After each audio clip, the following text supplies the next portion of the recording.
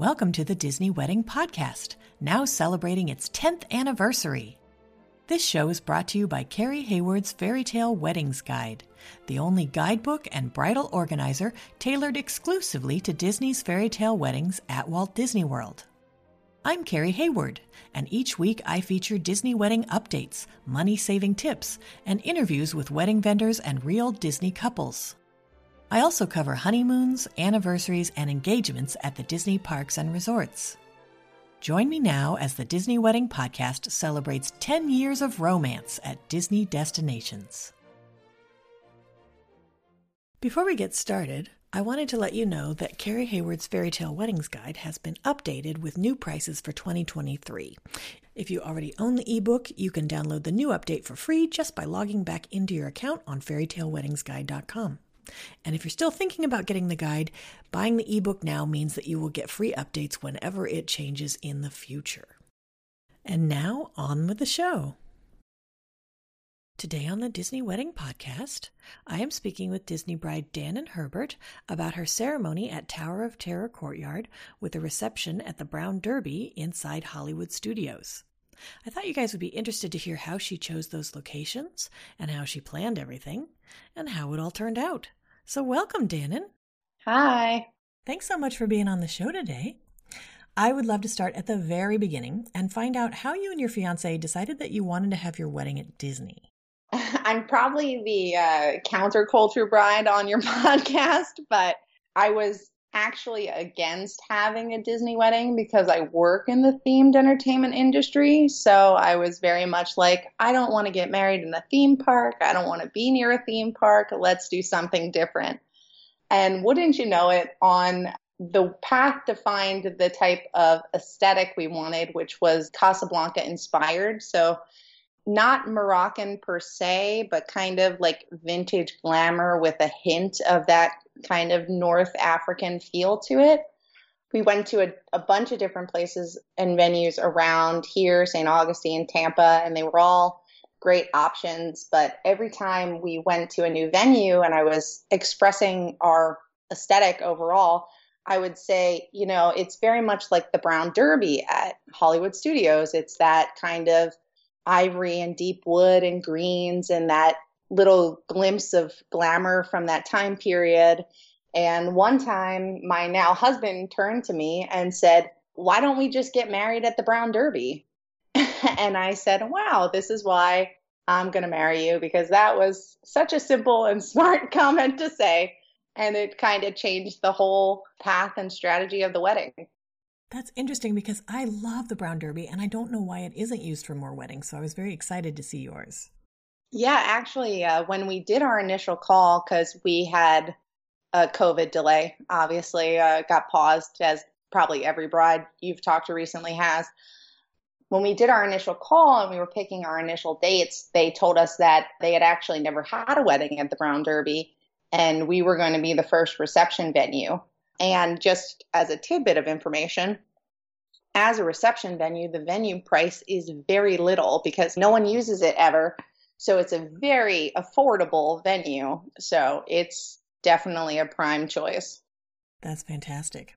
So then how did your friends and family react when they found out where your wedding was going to be? Oh, everybody was ecstatic. My side of the family is a large Italian family and we're all from New Jersey. So everyone was like, oh, we get to plan a weekend at Disney World and you've given us an excuse. Thank you so much. We appreciate it.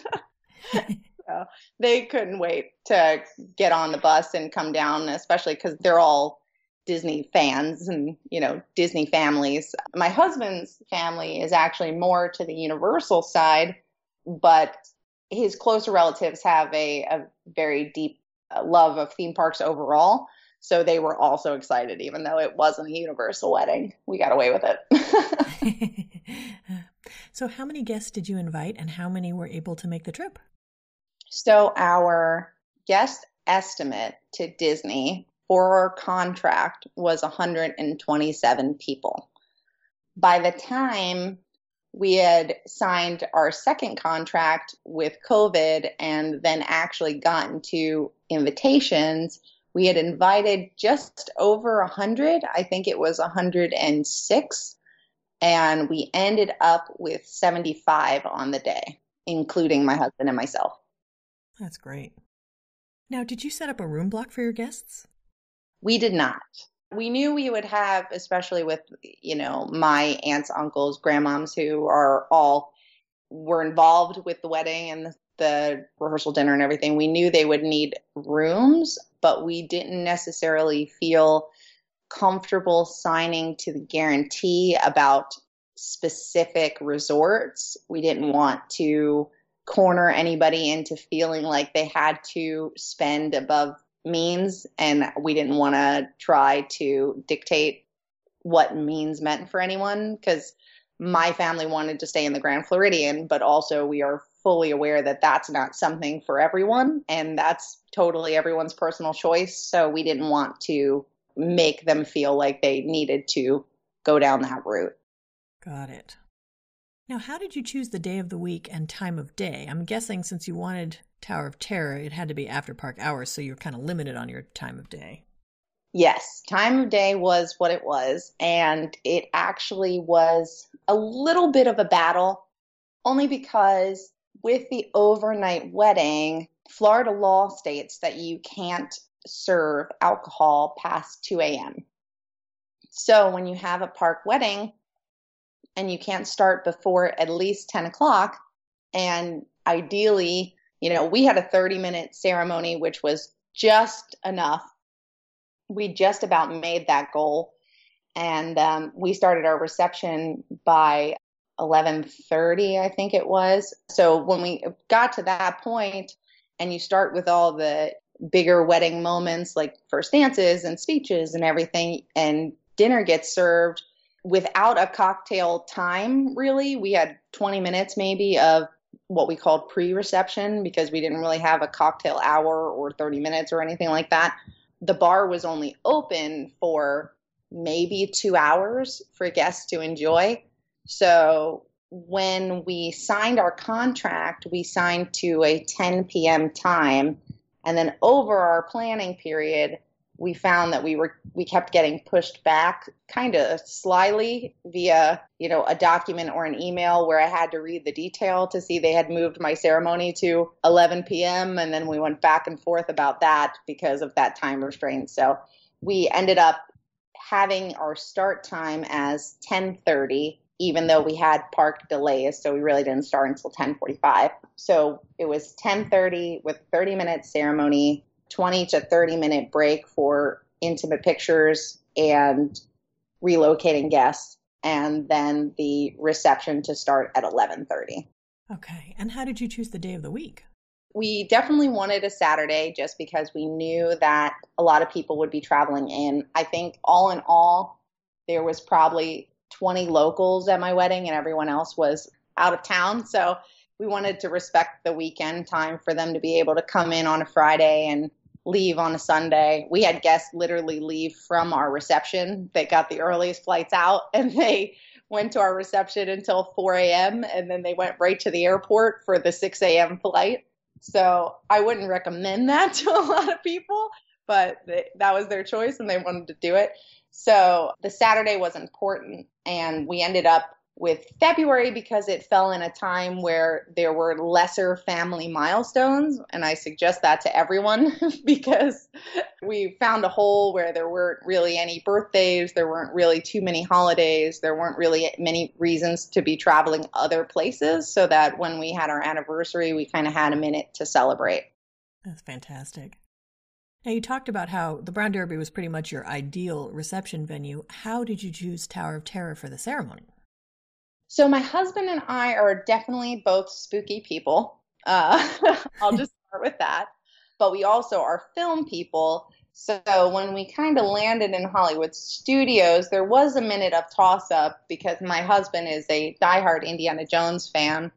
And, we talked about the hub and we talked about Indiana Jones and we talked about a lot of things. But in the end, the Tower of Terror and the way that the courtyard kind of functions as the actual venue, it really does kind of transport you out of that theme park environment, unlike any other venue in that park would. as you walk down that path, it really, it sets the tone. It gives your guests kind of a prelude to the wedding and gets them kind of separated and in the mindset of like traveling to a different place, which I'll definitely give Imagineers credit for. So once we got down to the seating area, there's a ton of greenery around, so you're not seeing a bunch of back of house space or other attractions. And the building is this beautiful piece of architecture that you really don't get a chance to appreciate. So we thought it would be nice for guests to sit there for, whatever their load-in time was and really just kind of take in the moment. Another benefit of Hollywood Studios is in another life, I did actually work for Disney for a time, and I worked in Hollywood Studios overnight a lot. And I always said that overnight in Hollywood Studios was my favorite place in the world because you get everything that it's meant to be without all of those day-to-day things that you can't escape at a theme park like other people. And, just sitting on a park bench at that park overnight was just one of those like happy places for me. So being able to channel that into another happy moment was a really nice kind of emotional connection for me. That's wonderful. Now, I know it was probably the opportunities were limited when both your reception and your ceremony were in the park, but were you able to use outside vendors for any aspects of your event? It was kind of an odd time because of COVID, and not only because of COVID in general. We landed in a time where the transition back to, I will say, quote unquote, normal life was happening, especially for the park. So we had a couple restrictions overall. They had supplied us with a couple vendors that they said they were fine using, but there was a hard line as to how Disney could then communicate and kind of coordinate with them. Like Disney would not take any of our things, anything that we brought or another person brought or vendor to any of our events. They would not take and set up in any way. So that led to me assembling what I called team decor with a couple voluntary husbands and boyfriends and significant others of my bridesmaids and some family members who were extended family and weren't necessarily going to be in the family portrait session, to actually haul in all of our boxes with the groomsmen as they got to the park and set up both of our venues in a matter of 45 minutes. So it got very complicated. Wow. What kind of stuff did you have them set up?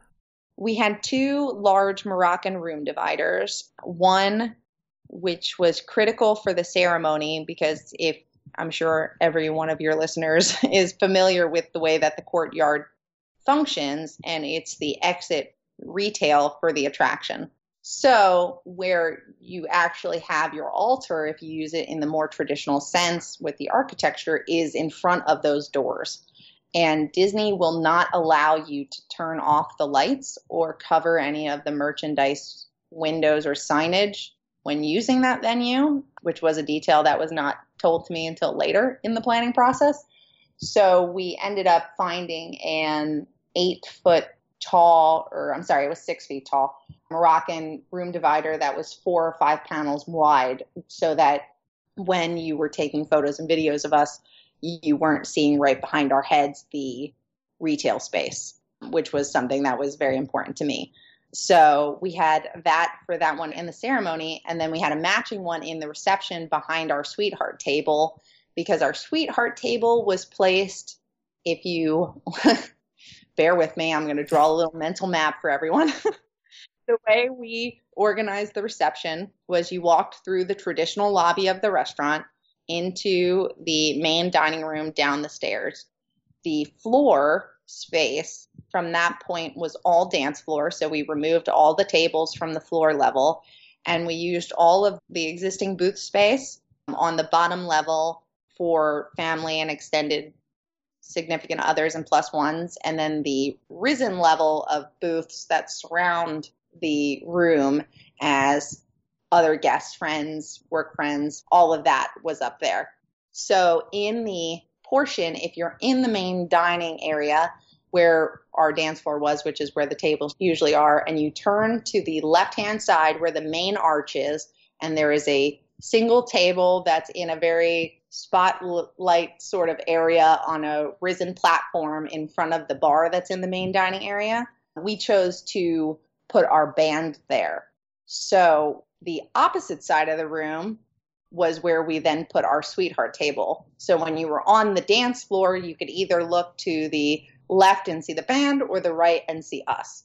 So since we were in the actual archway leading into that bit of kind of patio area, transition area where there's a lot of doors leading outside, we put another divider behind us so that that kind of cut that space and gave us more of a picturesque kind of background for photos and such. So we had those two larger dividers, which were our biggest pieces. We had a glass ceremony, which consisted of a large kind of vessel and then two smaller vase-esque vessels for the glass pieces and the glass pieces themselves.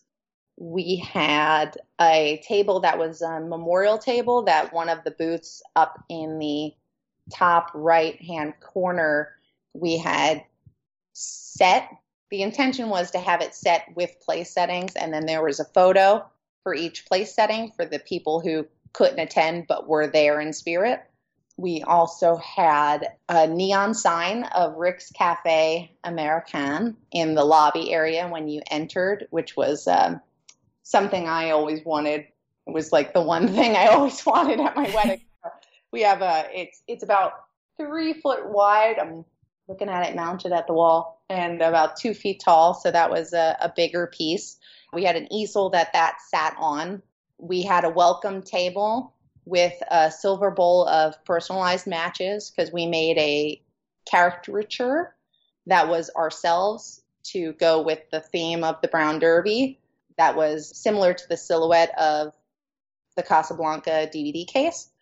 So we had that put on matches, which were on the table. The way I did my guest list was actually I created a reservation book, kind of like a prop looking reservation book that had everyone listed in handwriting as if they were actually checking in with a maitre d'. So that was on an easel on the table. We had a light that was then placed over the easel on the table so you could read the book. We had an actual framed caricature that we had done, which was also on an easel on the gift table. We had a guest book, and we also had something which is really fun, which no one had really talked about ever, and I found in a deep, deep TikTok hole, was something called After the Tone. It's a really, really cool service, and what they do is they have like an old-fashioned telephone. It comes in a variety of colors, and you set up with them, and they mail you this telephone, and the telephone is set with a tape recorder. So it functions like a regular telephone, and what it does is it's a auditory guest book for your guests to actually leave you a little bit of a voicemail during the evening. All they have to do is pick it up, record their message, and then make sure the receiver is placed completely down. And then you mail the phone back to the After the Tone people in LA after the event. And then 2 weeks later, you get a voice file that they edit, very cute, with a little dial tone and a ring. And then it's all of your family's messages linked together, assembles all the messages for you. And then you can have it put on a USB if you want. And it's just a really nice, it was something we had done and then forgot about and then got a couple weeks later. And it was like a nice little moment to be like, oh, the messages, I completely forgot. And everybody was very cute about it. So it was fun. So that was also on the lobby table. What a great idea. Yeah, it was really a cute thing. And I was a little worried that people wouldn't necessarily take to it because not everyone is an outgoing musical theater kid. But luckily for me, I had a lot of those at my wedding. So they were just fine. So then how did you choose your officiant? We did not go down the religious route because neither my husband or I are super religious. So we chose a friend of ours who is one of my closer friends after I had relocated into the Orlando area, and him and his wife had been our kind of couple friend as we began dating and then grew into engaged and then to married. So it was a bit of a personal connection that he could kind of see the whole arc. And it was someone that kind of came into both of our lives around the same time, me a little bit before. He was a great officiant. That's wonderful. Did you add any kind of entertainment to the ceremony, like a musician or the major domo? So our entertainment at the ceremony was just the violinist that came with our wedding package. However, we did do a lot of our own music for the ceremony and the reception because I found it easier and I wanted it to fill in the space more than just the violinist could. So I found tracks, musical tracks that were instrumental of a couple significant like film themes. We actually walked down the aisle to a beautiful piano rendition of Spectrum Magic on this magic night, which still makes me emotional to this day. Probably one of my favorite parts of the whole wedding. But what I did was when I found those instrumental tracks, I also made sure that I could find a violinist accompaniment for those tracks so that the violinist could complement the canned music coming through the sound system. That's great. Now, you said you had a band at the reception. Can you talk a little bit about how you worked with Disney to get the right band? I mentioned previously that I, in a previous life, had worked a little bit with Disney, and I had a familiarity with a lot of their musical offerings.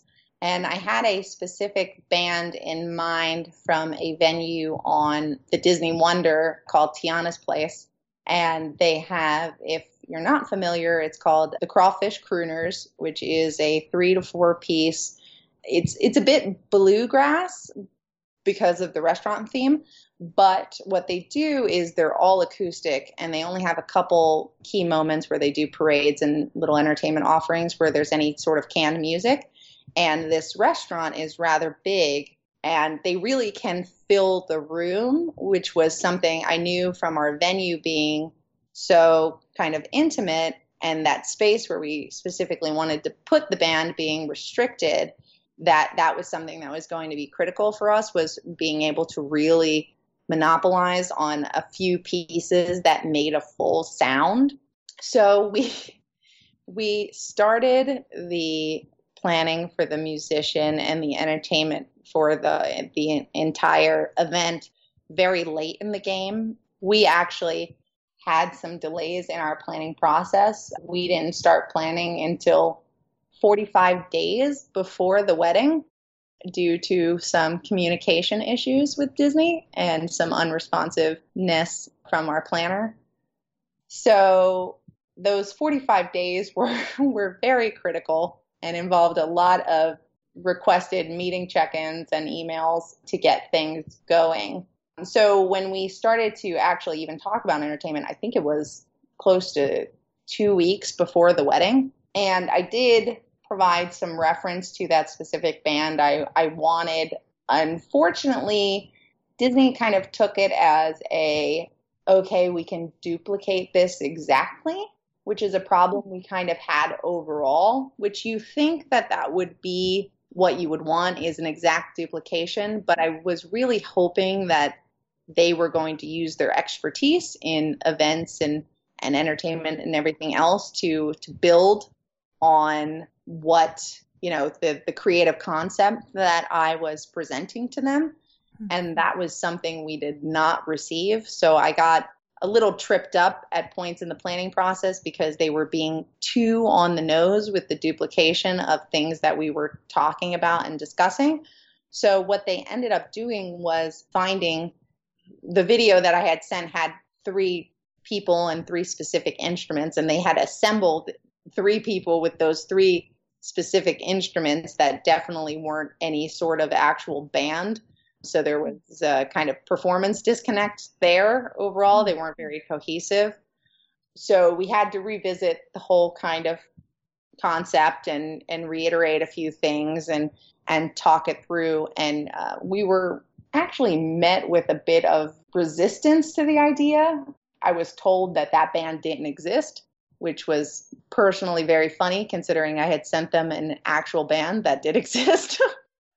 But turns out after a little bit of pushing and a little bit of research, they did come out finding us a fantastic band who was just phenomenal. They were called the Champagne Orchestra, and I recommend everyone look them up on YouTube. They play Garden Rocks a lot in Epcot and then other private events and venues, and they can go up to, I think it's like 12 pieces if they want. They specialize in kind of a postmodern jukebox vibe, but not so intensely stylized where it goes into the deep end. It stays a bit more mainstream, but it still has that vintage kind of flair to it, which was important to me. So we were able to work out with them that they could provide us a 4-piece band and then a male and female vocalist for the event, and we would be able to fit it into the venue. I will say that once we actually were able to get into contact directly with the Champagne Orchestra, they were the easiest people to work with, over and above exceedingly nice. They even learned some songs for us, which just absolutely made the night, because one of the things I really wanted having a Casablanca inspired wedding was As Time Goes By played. And they actually learned that for us. They also learned our First Dance, which was an Ed Sheeran song. And they also sing in multiple languages, which was very fun for Casablanca. It has a lot of French and Italian influence because it's about World War II. So it was fun to have the lead singer. She sang "A Dream Is a Wish Your Heart Makes" in French, which was just awesome. And she sang it extra specifically for us because obviously with the time crunch we had, there was a couple things that, she really worked with us on to make sure that the event was what it was, because they also have a larger entourage of musicians and then can kind of assemble what they need on the day and what kind of sound would be best for the room. So she really worked, because by the time we got them contracted and on board and actually talked directly, I think we were, 6 days before the wedding. Wow. So they rehearsed and learned songs and turned everything around for us in, a snap of the finger. So they were great. That's fantastic. Do you have any menu items or cake flavors from your reception that you would recommend? Yes, I loved our cake. Our cake, I still say, is the best part of our event. It was the one thing that I walked in and it looked exactly as I wanted. It was beautiful and perfect, and nothing was wrong with the cake. So we had lavender cake with lemon mousse, and it was fantastic. We did the satellite cake tasting where the Grand Floridian's assembling boxes for you, and you go and pick up the box. You send in an order form with certain requests, because obviously they limit the amount that you can get, and you pick up the box and you take it home and kind of do your cake tasting yourself. We actually did it twice, not to be gluttons, but to make sure we really wanted that flavor. Because we kind of went through a lot of different combinations, because we wanted something that was a bit different and unique and still kind of spoke to our event as a whole. Like, I had originally thought of something with like honey and lavender or pistachio, because those are kind of Middle Eastern dessert things. But the lavender and the honey was actually just phenomenal. And like I said, the bakery, I sent them a photo of what we wanted, but I adjusted the colors because it was a very bright, it was a 2-layer cake that was purple fondant and turquoise fondant, and then had Moroccan pressed ribbons around that had that kind of mandala design going around in gold metallic, and then a beautiful gold rose with some sprigs out of the top. So I had sent that to them, and I wanted just white fondant and gold, and it was just gorgeous. That's wonderful. The other thing that I fought for, which I was definitely happy that I fought for, was the Bavarian cheesecake from the Biergarten. We served that at our wedding, and it was a secondary dessert that was served right after the entrees while we were cutting the cake. And that was something that, I had to pull a couple strings and ask a few questions. So to all the brides out there, if you think you want anything available on Disney property, make sure that you ask for it, because I asked and I pushed and I kind of played with pricing and coordination of the logistics. And I got my Bavarian cheesecake, and it was magical. So that's awesome. Any savory menu items you would recommend? For the savory menu, that was another point of complication in our planning process. We had our initial call and did a lot of, we're just curious, how much would beef Wellington cost? Because I know Gordon Ramsay serves it to events, so it must be something you can make for a wedding. How much would it cost for you guys to do that? And a couple other things in that vein. And then, as I said, we had 9 months of silence. Wow. 9 is a little exaggerating, probably 7 months of silence with our planning process. And we ended up going to, they had been canceling tastings for menus for brides and grooms because of COVID. So they were doing this kind of group tasting where we got an email that we could register to go to the Grand Floridian, and it would be with other couples and their guests. And it would be a menu, not your menu or not anyone else's in the room, but just an assembly of food, which, at that point, because we had not heard anything from our planner, we were like, we're going to take advantage of. So when we got to this event, we were a bit blindsided because it was handled kind of like a guerrilla planning session, which we were not really prepared for. I'll explain what that means. A couple of the head honchos were in the room, and they got up and had all their speeches about the Disney way and how they do planning and the experience and everything like that. And as someone who up until that point had been kind of let down by the planning process, I was intensely frustrated, to say the least. So we were kind of taking in the event, and they had the head chef for Disney weddings, and they had some of the planners in the room. Again, not your planner, just some planners. And they were going to walk around to each table and do some, I guess, brushing up of your BEO for the event, your order form for what you were getting for your wedding. So that was a very interesting thing for us to hear, because we didn't have anything. We didn't order anything. We hadn't done anything up until that point. And this was December 18th, and my wedding was February 12th. So the planner came over and plopped down a very large stack of paper, and she said, here's your BEO, here's your banquet event order. It's got all the details of your wedding, and we're going to step through here. Let's start. So we were like, screw, what wedding? Because that's not my wedding. We haven't done anything. So I don't know what's on that paper. So we kind of stepped through, and there was a ping pong game of yes, but we can do this. And I was like, great, but we have this complication, so on and so forth. So we were called to get plates, and my now husband and my mother got up, and I said, great, I'm going to sit here and drink all this free wine because that's how I'm feeling right now. You guys go get some food.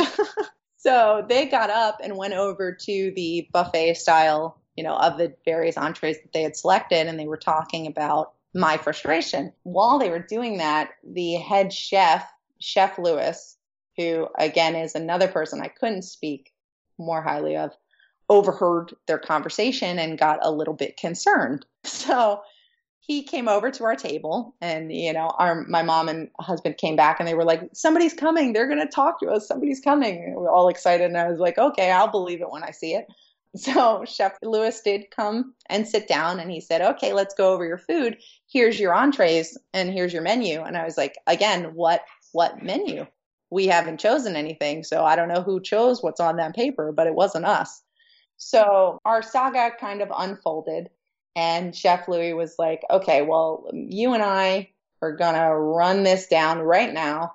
Let's go through all the details. Let's ask every question. What do you want? Where do you want to go? And this again was where that topic of the duplication came up, because an answer we get as Disney brides is that they can do anything. And that's great. Yes, they can do anything, but everything also has a cost, and we need to be fiscally responsible overall.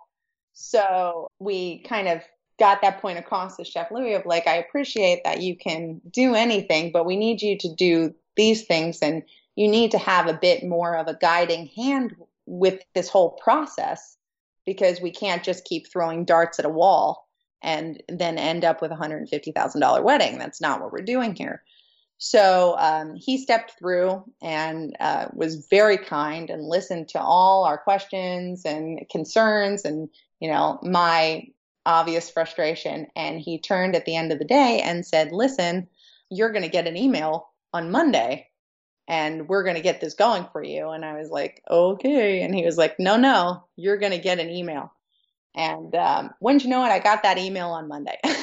So he guided us through, all that to say, he guided us through our menu in a very specific way. And we did stick to some of the offerings that are presented in the planning guides that Disney sends you initially. But we did sort of veer in small ways, different places. Some of the things, this is a perfect example, again, of make sure you ask for what you want. Because one of the pieces of that conversation was, he was like, okay, well, do you want an appetizer? And I was like, maybe soup, but you can only have I think it's called like the harvest vegetable soup, which is seasonal vegetables at the time. And I was like, well, like, what does that mean?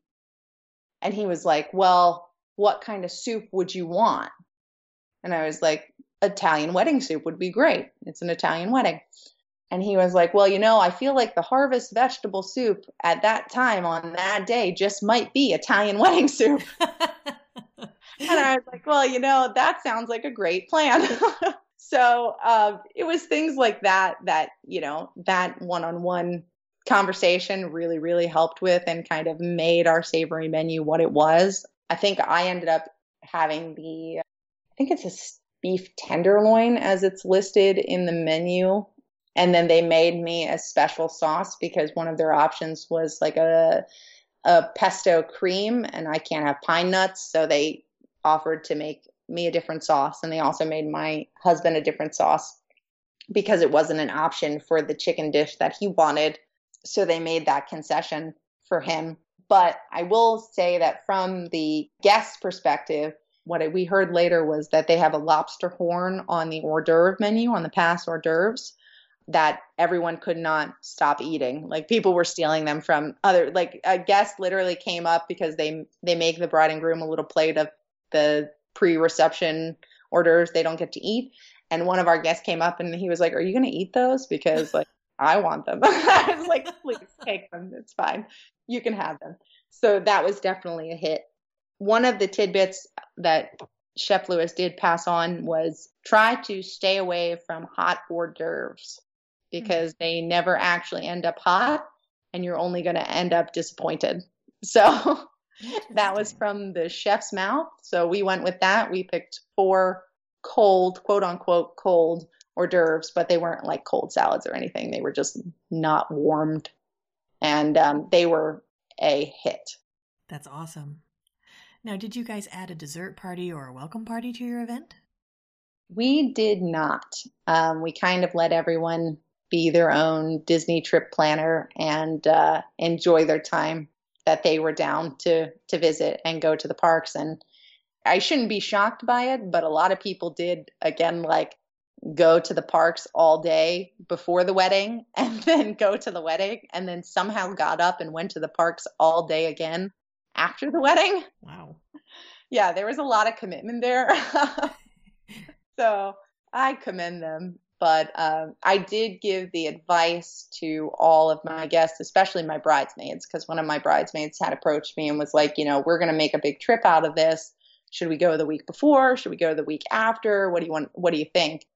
And I was like, well, if you want any hope of fitting into your bridesmaid's dress, I would say go after so that you can enjoy yourself and get the, the more tense and intense moments out of the way first. So they stayed the week after, and they've told me that that was definitely the way to go because they were able to, like I said, enjoy themselves and not worry. And it was a continuation of the celebration, as they put it. So it worked out.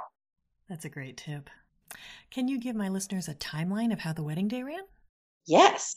I had made a production schedule, something that I come from a production background, so it's second nature to me, but I would give this advice to any bride. One thing that I learned over my process communicating with Disney was that you need to read everything with a fine-tooth comb and print it out with a highlighter and a pencil and mark it up and keep an account of everything. Because there were a couple times where I was double checking the timeline and some other details against the timeline that I had assembled, and things were out of order, or there wasn't enough travel time, or getting ready time had disappeared, or the men on their bus arrival was 20 minutes later than it should have been. All kinds of stuff and it changed almost every time we got a new BEO. So I would most definitely recommend everyone make their own, even if it's as simple as a bulleted list in Word, production timeline of how you want the day to go, and make sure that you send that to your planner almost with every email, because it will save you in the end. So anyway, the day of our wedding, we started actually getting ready at about, I think all the women had to be at my mother's house because the hair and makeup team came to my mother's townhouse, which is very close to the backside of the Magic Kingdom, if you're familiar with the area in Windermere. We all had to be there at 1:00. So we had 11 people getting hair and makeup between the 5 bridesmaids, myself, my mother, and then my husband's mother, and assorted aunts and grandma getting ready. So it took almost exactly the amount of time. So we were getting ready from 1:00 to, I want to say it was 7:30. We had to leave to drive back to the Grand Floridian, which is about a 10-minute drive from that townhouse. So, and literally I was getting finished as people were like getting out of the door in shifts to go, because it took that long to get all those people through and get everyone situated and sorted. The men obviously had it a bit easier. They made barbershop appointments earlier at a barbershop downtown. So they had gotten up earlier, but then had some of the afternoon to relax and kind of rest. And they weren't due to get ready until we got our getting ready rooms at about 7:30. Something that we were kind of forced into at the time, because like I said, it was that weird transition period between COVID regulations and normal quote unquote life. We were forced to getting ready rooms. I don't recommend it. If you can do everything in your power to avoid it, which I think you can now, part of the reason why is because Disney would not let any of their employees or their approved vendors into a private guest room. Right. So no photographers, no videographers, no nothing were allowed to go into guest rooms, which obviously pose an issue for getting ready for your wedding, because some of those photos, it's all preference, but it was kind of a priority to me to have those little photos of our invitations and our rings and, the dress and everything else. So we were forced into getting ready rooms. We ended up in the St. Augustine salons at the convention center at the Grand Floridian. They came at a cost. You did have to meet a food and beverage minimum to get those rooms, which was not an ideal situation considering we didn't want them as it was. But so we ended up getting a bar that charged per head, it was not per consumption, it was per head so that we could meet that minimum. There was a bit of a logistical issue there because the getting ready rooms were not set up as they were supposed to be. We had been told, because we had the bar, we had the salon, and then the air wall was out in the salon, and they said, okay, we're going to have the air wall up, obviously, because men can't see women, because that was our preference for the day. We did not do a first look or anything like that.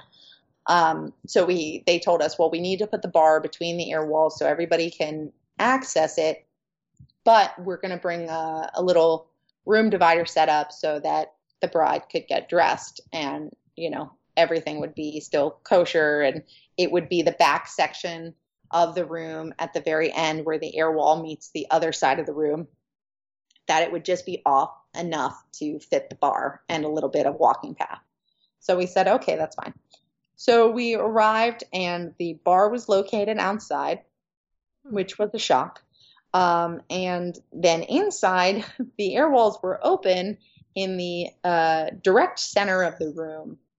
And because the convention center owns the space and the air walls, no cast member that was still around at the time of us getting dressed could fix the problem because of the certain keys and access and whatever they needed to get to the air wall controls, which obviously posed a bit of a problem.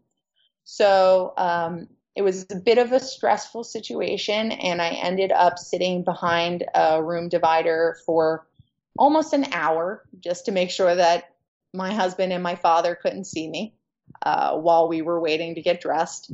So that was a little bit of a circus, but we were able to get through it. So we had our getting ready rooms for 2 hours.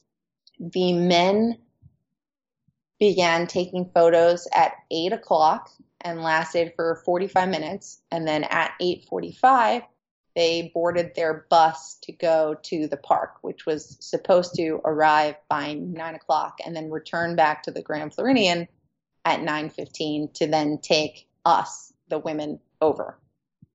So that was their timeline. Our timeline was that we were going to be getting ready while the men were off taking photos in the getting ready rooms from 8 to 8:45. And then at 8:45 to 9:30, the women would take their photos, starting with a first look with me and my dad from 8:45 to 9 o'clock. So then at 9:30, we were meant to board the bus and go to Hollywood Studios. So at the same time, guests needed to be at the Grand Floridian Convention Center under the overhang to get on their bus at 9 o'clock, and at 9:30, their bus was also leaving to go to Hollywood Studios. So we all boarded our buses at the correct time. When we got to the park, it's a little bit where a tiny bit of chaos ensued. Something I found out later from my husband was that their bus driver got lost, even though he is a Mears Transportation bus driver and provided by the Disney company. He did get lost, and he circled around the park 2 to 3 times before they actually were able to get in and get to where they were supposed to, which made them about 20 minutes later than expected. So that happened.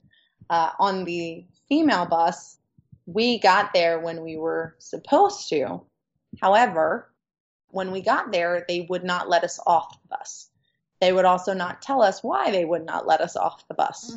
So after about 15 minutes, so just to refresh everybody of where we are in the timeline. So we got on the bus at 9:30 to arrive at 10 o'clock for my 10:30 wedding to begin. So I knew there was not a lot of window of opportunity to make mistakes here. So when we got there at 10 o'clock and they weren't letting us off, it was a little unnerving, especially as it got to 10:15 and they hadn't told us why. So eventually about 10:20, 10:25, a park ops cast member did come up and basically just again told us we weren't allowed off the bus. And we were trying to find out why, and they said, well, park's not clear. So, okay. What also happened in the meantime was that, the bus driver had stopped the bus and the lights had come on in the bus. Across the way, we did not know that our guest bus, 2 guest buses, were also sitting there waiting, and no one had gotten them or told them why they were also still stuck on the bus. So I had a little bit of worry that people could see me, which was a little bit of chaos. So we turned off all the lights and got that together. By 10:30, we actually got the reason why nobody was moving. And turns out that Tower of Terror that day had technical difficulties in one of the elevator shafts, leaving only one elevator shaft functioning. They did not account for the fact that there was an event in the space after park close. They let guests fill the queue up until the actual park close minute, which is Disney policy, but typically they do try to discourage that when there's an event. So the ride was with one shaft trying to cycle out all of these people that they had left in the queue, and no one could set the ceremony because that was the way they had to exit. So we got park clear at 10:30. I think everyone set the ceremony in 15 minutes or so. I think it might have been 20. So at 10:45, we all actually got off the bus and then started to slowly make our way through the park down to Sunset Boulevard. On a personal note, I will say one of the most fun was walking through the park with guests because you felt very special and everybody was very excited and like oohing and awing. So that was very cute side effect of the delay. So I think we started at 10:50 and we began the ceremony, which was 30 minutes. So then we were done at about 11:20.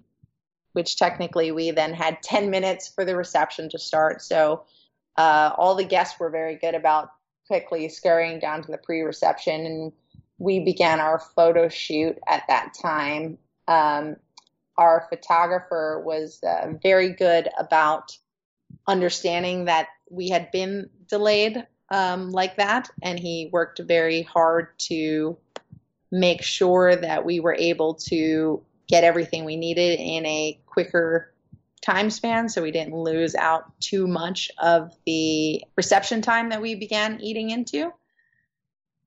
So by the time we actually got to reception, it was probably about 11:45. Everything started and we made sure that we could get through. Dinner was supposed to be served at midnight, which we pretty much held to. We were only a couple minutes late on that, so it wasn't too bad.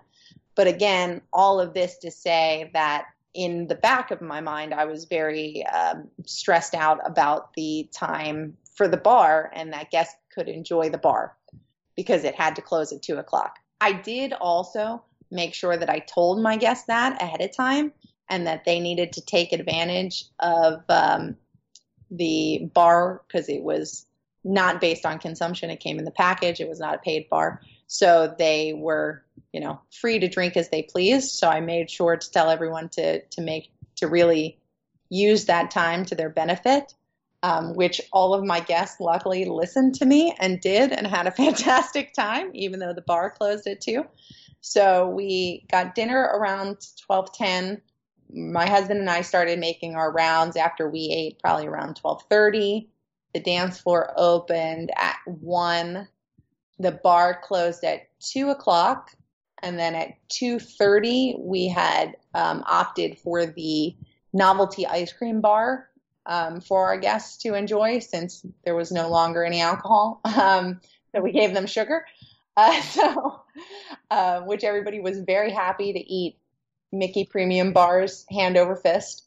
So that all worked out. And then our wedding was set to end at 3:30. It probably ended closer to 3:45. And then by the time the other tidbit, because I had previously mentioned that we had to set up the entire wedding ourselves, we also had to break down the entire wedding ourselves before we left that night. We were not allowed to leave anything behind or pick up anything later. So at 3:45, we began to break down the venue, which my team decor was like, with military precision. They knew exactly what they needed to do, and they rolled out very quickly and nicely. So that was a blessing in disguise. So that took about 30 minutes while guests began to load the guest bus. Then we were probably all shuffled out by park ops about 4:15, I'm going to say. Back to the Grand Floridian about 4:30. Then most of the guests had to, drive to a different hotel and drive home. One of the buses was late.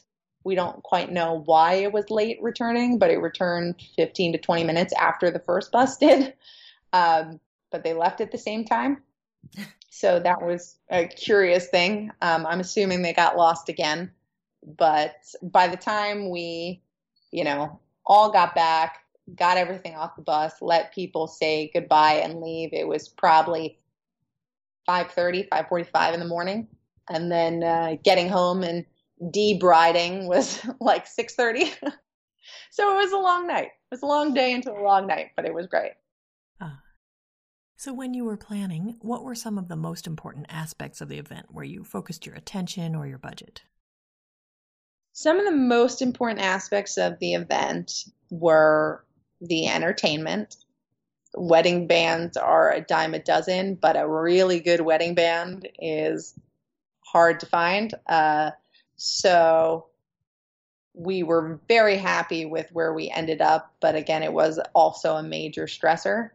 A large portion, due to the early inactivity of our planners and planning team, I kind of took it upon myself to say any variable that Disney didn't have to touch or have to manage, I was going to manage and handle, just to kind of take that stress in a way off of myself, because I was more stressed about the fact that nobody was doing anything than I was to do it myself. So I invested a lot of time and energy into those little pieces of decor. A lot of things were either handmade by a couple prop maker buddies of mine, or they were antiques. So like I got a lot of antique frames for the memorial table. The bowl that held our matches was an antique, and I got that from Etsy. The room dividers and such were a big deal.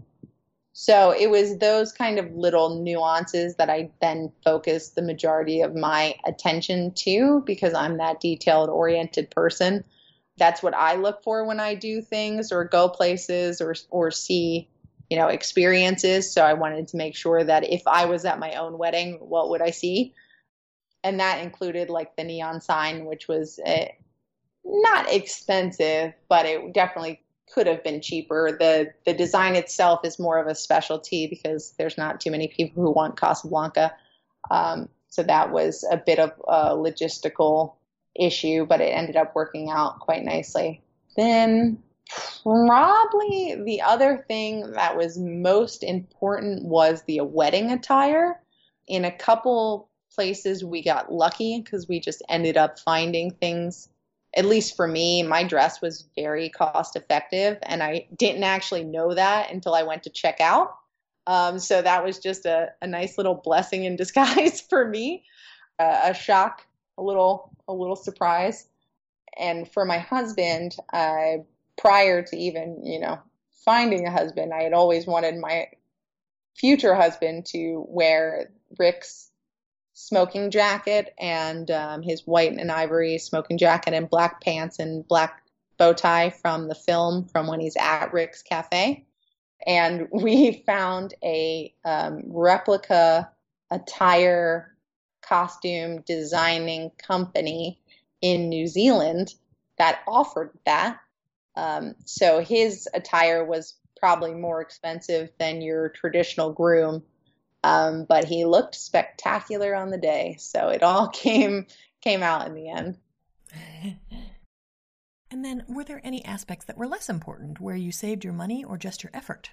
I would say, as weird as it sounds, floral probably ended up being that way, only because in the initial kind of stages of planning, it got so out of hand and over the top that we needed to tone it back.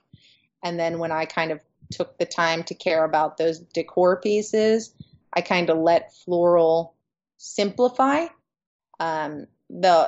The main idea that I wanted to get across on the day was that when you were at the reception, you were sitting in Rick's Cafe, experiencing what you would on a traditional night in 1942 in a, cabaret style cafe with the transient elite of the World War II era.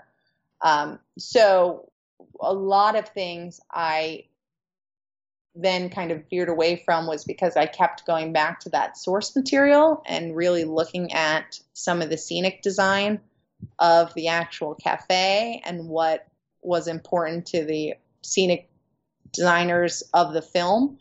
And a lot of floral isn't really present. The tables are extremely simple with a white cotton tablecloth and a small reserve or reserve sign that is on the table and a beaded lamp. So we use that aesthetic. We did not have big centerpieces, which also helped because if you're not familiar with actually eating at the Brown Derby, the tables are rather small.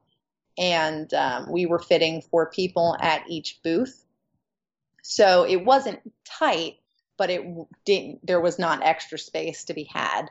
So we only had a single stem in a small, unique glass vessel. And I say vessel because they were all different.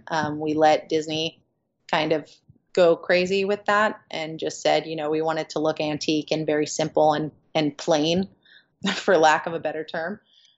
So that played to our advantage. And the other floral in the room was really centered around our sweetheart table, only because the infrastructure around that area does not exist because obviously it's a walkway in normal day time service. So I wanted to make sure it had that moment to be a sweetheart table and have that kind of grandeur and frame to make it look, intentional and special and unique. Our floral, the floral at the ceremony was a bit of a complication only because of the fabulous Joffrey's cart. The Joffrey's cart that will haunt my dreams for the rest of time. So as I mentioned previously, I had a former life with Disney, and back in my former life, the Joffrey's cart was temporary structure and it was mobile. So that for events, it could be rolled in and rolled out because it wasn't an original piece of infrastructure in that courtyard when Tower of Terror opened. What I didn't know was over the more recent years, it had become a permanent structure. So when we had signed our contract and kind of did our initial questions and answers with our sales team and then our initial planner conversation, I was assured that it was still mobile. That was not the case, and we found that out December 25th, actually, 40-some days before the wedding. So I was not pleased. Disney was kind enough, I will say, to say that they would cover some greens to cover the structure because of the miscommunication. When I had done the production schedule, I also kind of made for lack of a better term, a show plan. And what that is just a view, a godlike view down on anything with basically dots representing all of your decor, right? It's like a map. So I had made this map for both the ceremony and the reception because of how much decor that my team needed to set up. And they, I didn't have time to prep them. I would be nowhere near them. And I didn't want to sacrifice the experience of, my mother or my sister or anyone like that who would be more than happy to take those kinds of reins to do so. And we didn't really have too many prep conversations because it was kind of a spur of the moment situation. So I gave them a lot of detail so that they could handle everything by themselves. So on that, I had also provided it to Disney because it was, I included all the floral and how I wanted everything to kind of coexist in the space. When I had done that, I had taken our floral order and I had set everything very specifically so that the few pieces of larger floral that we did purchase, that included some 5-foot candelabras, would basically build a small wall in the same kind of vein as the room divider did behind the altar, but on the opposite side of the aisle, so that when I was walking down and the photographer and the videographer were focused that way, that would build a small wall against the Joffrey's cart, so that would kind of distract you from it a little bit.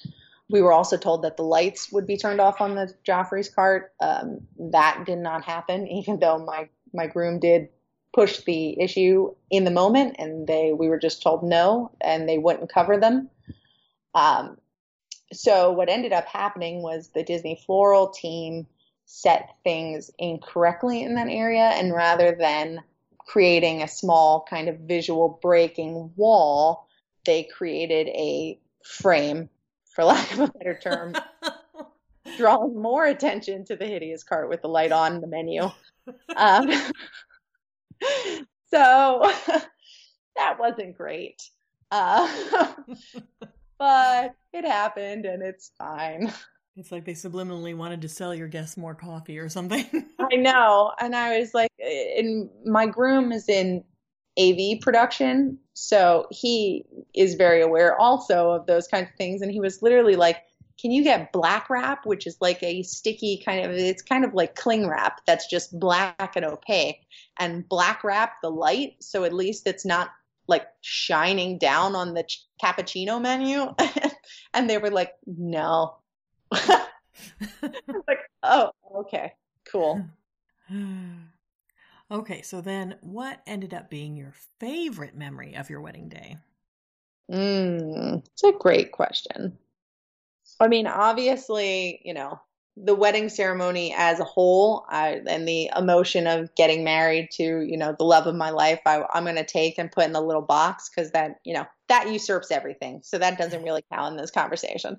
So if I had to go outside of all of that beauty and moments and everything else, honestly, we did a moment in the ceremony, which I've heard a couple other people do, but it's not as widespread as you would think, where after we entered, before we actually kind of started everything, we had our officiant kind of introduce a moment for us to just turn around and look at everyone and see everybody and, look at the space and be in the moment. That during the ceremony was great, but then I also tried to do that during the reception as much as I could. Mm-hmm. And honestly, those little moments that I would catch other people just kind of interacting and having those one-off kind of eye contact things, or like the little jokes in the corner, like those types of things are the things that bring a smile to my face about the wedding. Because if the listeners haven't caught on, we did not have a great experience in planning and execution of a lot of elements of our wedding. So when we went into it, both my husband and I, because I could kind of feel the impending doom of the situation, or at least, I wanted to be smart about my expectation about what was going to happen, because no person is perfect and people are fallible, and I completely understand that. We kind of said to ourselves, like, we're going to put blinders on to everything that we would typically notice, because we're just those people. We work in the industry, we work in production. It's hard for us to go through an experience and not be like, oh, that audio is out of tune, or, oh man, that light, not great. So we said, this is our wedding day. We're going to put blinders on. We're going to look into each other's eyes. We're going to look into the eyes of our guests, and we're going to see that. That's what we're going to see, and that's what we're going to do, and that's what we're going to enjoy. And that was the saving grace of the day overall. So it was all kind of small things where like everybody was dancing and I took a moment to myself just to sit at the sweetheart table and have a drink of water. And, looking around the room and, seeing my grandma dancing with my uncle and all my cousins and like this big happy little dance. And one of the groomsmen was trying to like make me laugh from across the room. And, you see the couple over there like having a cute moment and like the romance of it. So it was all that. That is the best part. That's wonderful. Was there anything that seemed like a big deal beforehand or you were worried about, and then it turned out not to be a big deal? All those horrible things that didn't execute the way I wanted them to execute, I would say is that for the exact opposite argument of what I just said of, you just got to let it go. You can't let it ruin the day and the moment. I will say that with a grain of salt, however, because I did not let it go when it came to the contractual deliverables and, the actual business portion of what we were doing. Because although your wedding is your wedding and it's a beautiful moment and it's life-changing for you and all the emotions in it, when you go into something like this, you are still a client. You are still requesting services from a vendor or a company, whether it be Disney or whether it be someone smaller. You're entering into contracts, and there is a certain portion of it that should be and is business. It's an exchange of money for goods and services at the end of the day, whether you get married or you don't, or have a baby or show up or whatever. So in the moment on the day, I definitely let go all of those issues and problems because it wasn't worth ruining something that I'll never have back. I did end up, pushing for some sort of guest recovery later. That's a separate issue. So, I stand by people, fight for yourself, fight for what you want and what you did and what you were promised and all of it, because you are still the client and you are still expecting a certain level of service. But all of the, whether the entree went to the wrong person or the flowers were framing the Joffrey's cart or everything was wrong and, down the aisle or whatever, the event still happened.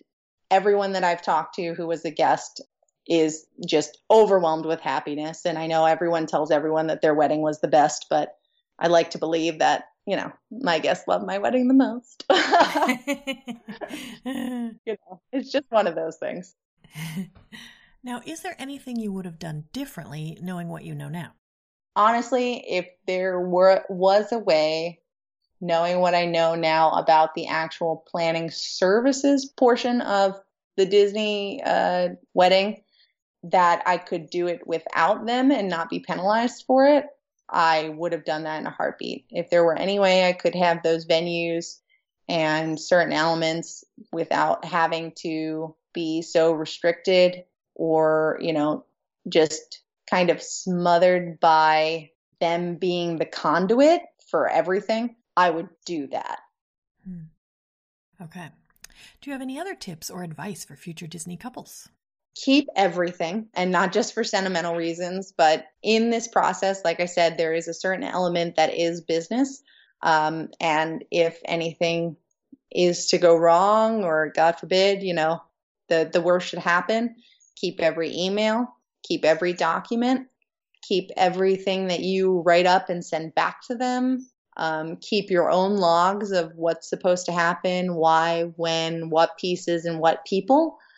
And be really, I was very candid and clear with my guests. I made them a logistics email that I sent out a day or two before the wedding that included maps as to, how far they would be walking from the bus depot at the front of the park, down Hollywood, down Sunset to the Tower of Terror, back up to Sunset to the Brown Derby, and then back out to the buses, because people underestimate that that's a couple miles at the end of the day when you actually do the math and when you're in heels at a dress. you don't necessarily think about it when you're in Lulus and sneakers, but when you're in heels and a dress, it's a very different walk. So those types of things, like I said, I was very candid with my guests about the bar, and everyone, did phenomenally well and took drinks back to their tables and made sure they were stocked up for the rest of the evening, and it all worked out and was kosher with all the rules. So that was perfect. Again, double read the fine print. There were a lot of things that just were in tiny clauses or were quantities that were unnecessary, or, extra buses just because, or I was fighting at the last minute because of the fact that my guest list had gone down from 100 to 75, and everything still said that they were, renting chairs for 100, which is just going to make the event look empty. So it's those types of little things that you just have to really follow up and follow through on, because you're your own personal advocate. And, if they obviously want to make you happy, they don't want angry, frustrated brides. That's not their point and purpose.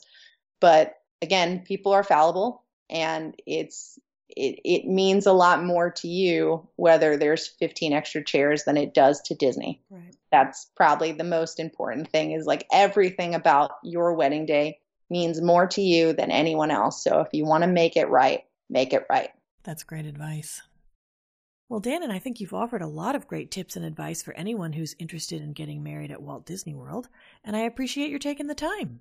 Of course. Thank you for having me. I appreciate it, and I appreciate being able to help everyone else who may be in my shoes later. That's our show for today. I'm your host, Carrie Hayward, inviting you to join me again next week for another episode of the Disney Wedding Podcast.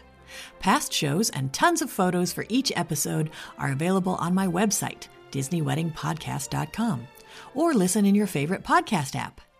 And for instant answers to all your Walt Disney World wedding questions, check out Carrie Hayward's Fairy Tale Weddings Guide, available as an interactive ebook with continual free updates at fairytaleweddingsguide.com.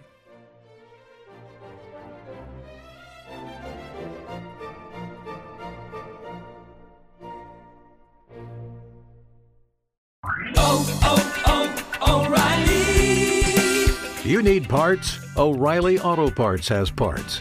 Need them fast? We've got fast. No matter what you need, we have thousands of professional parts people doing their part to make sure you have it. Product availability. Just one part that makes O'Reilly stand apart. The professional parts people. O'Reilly!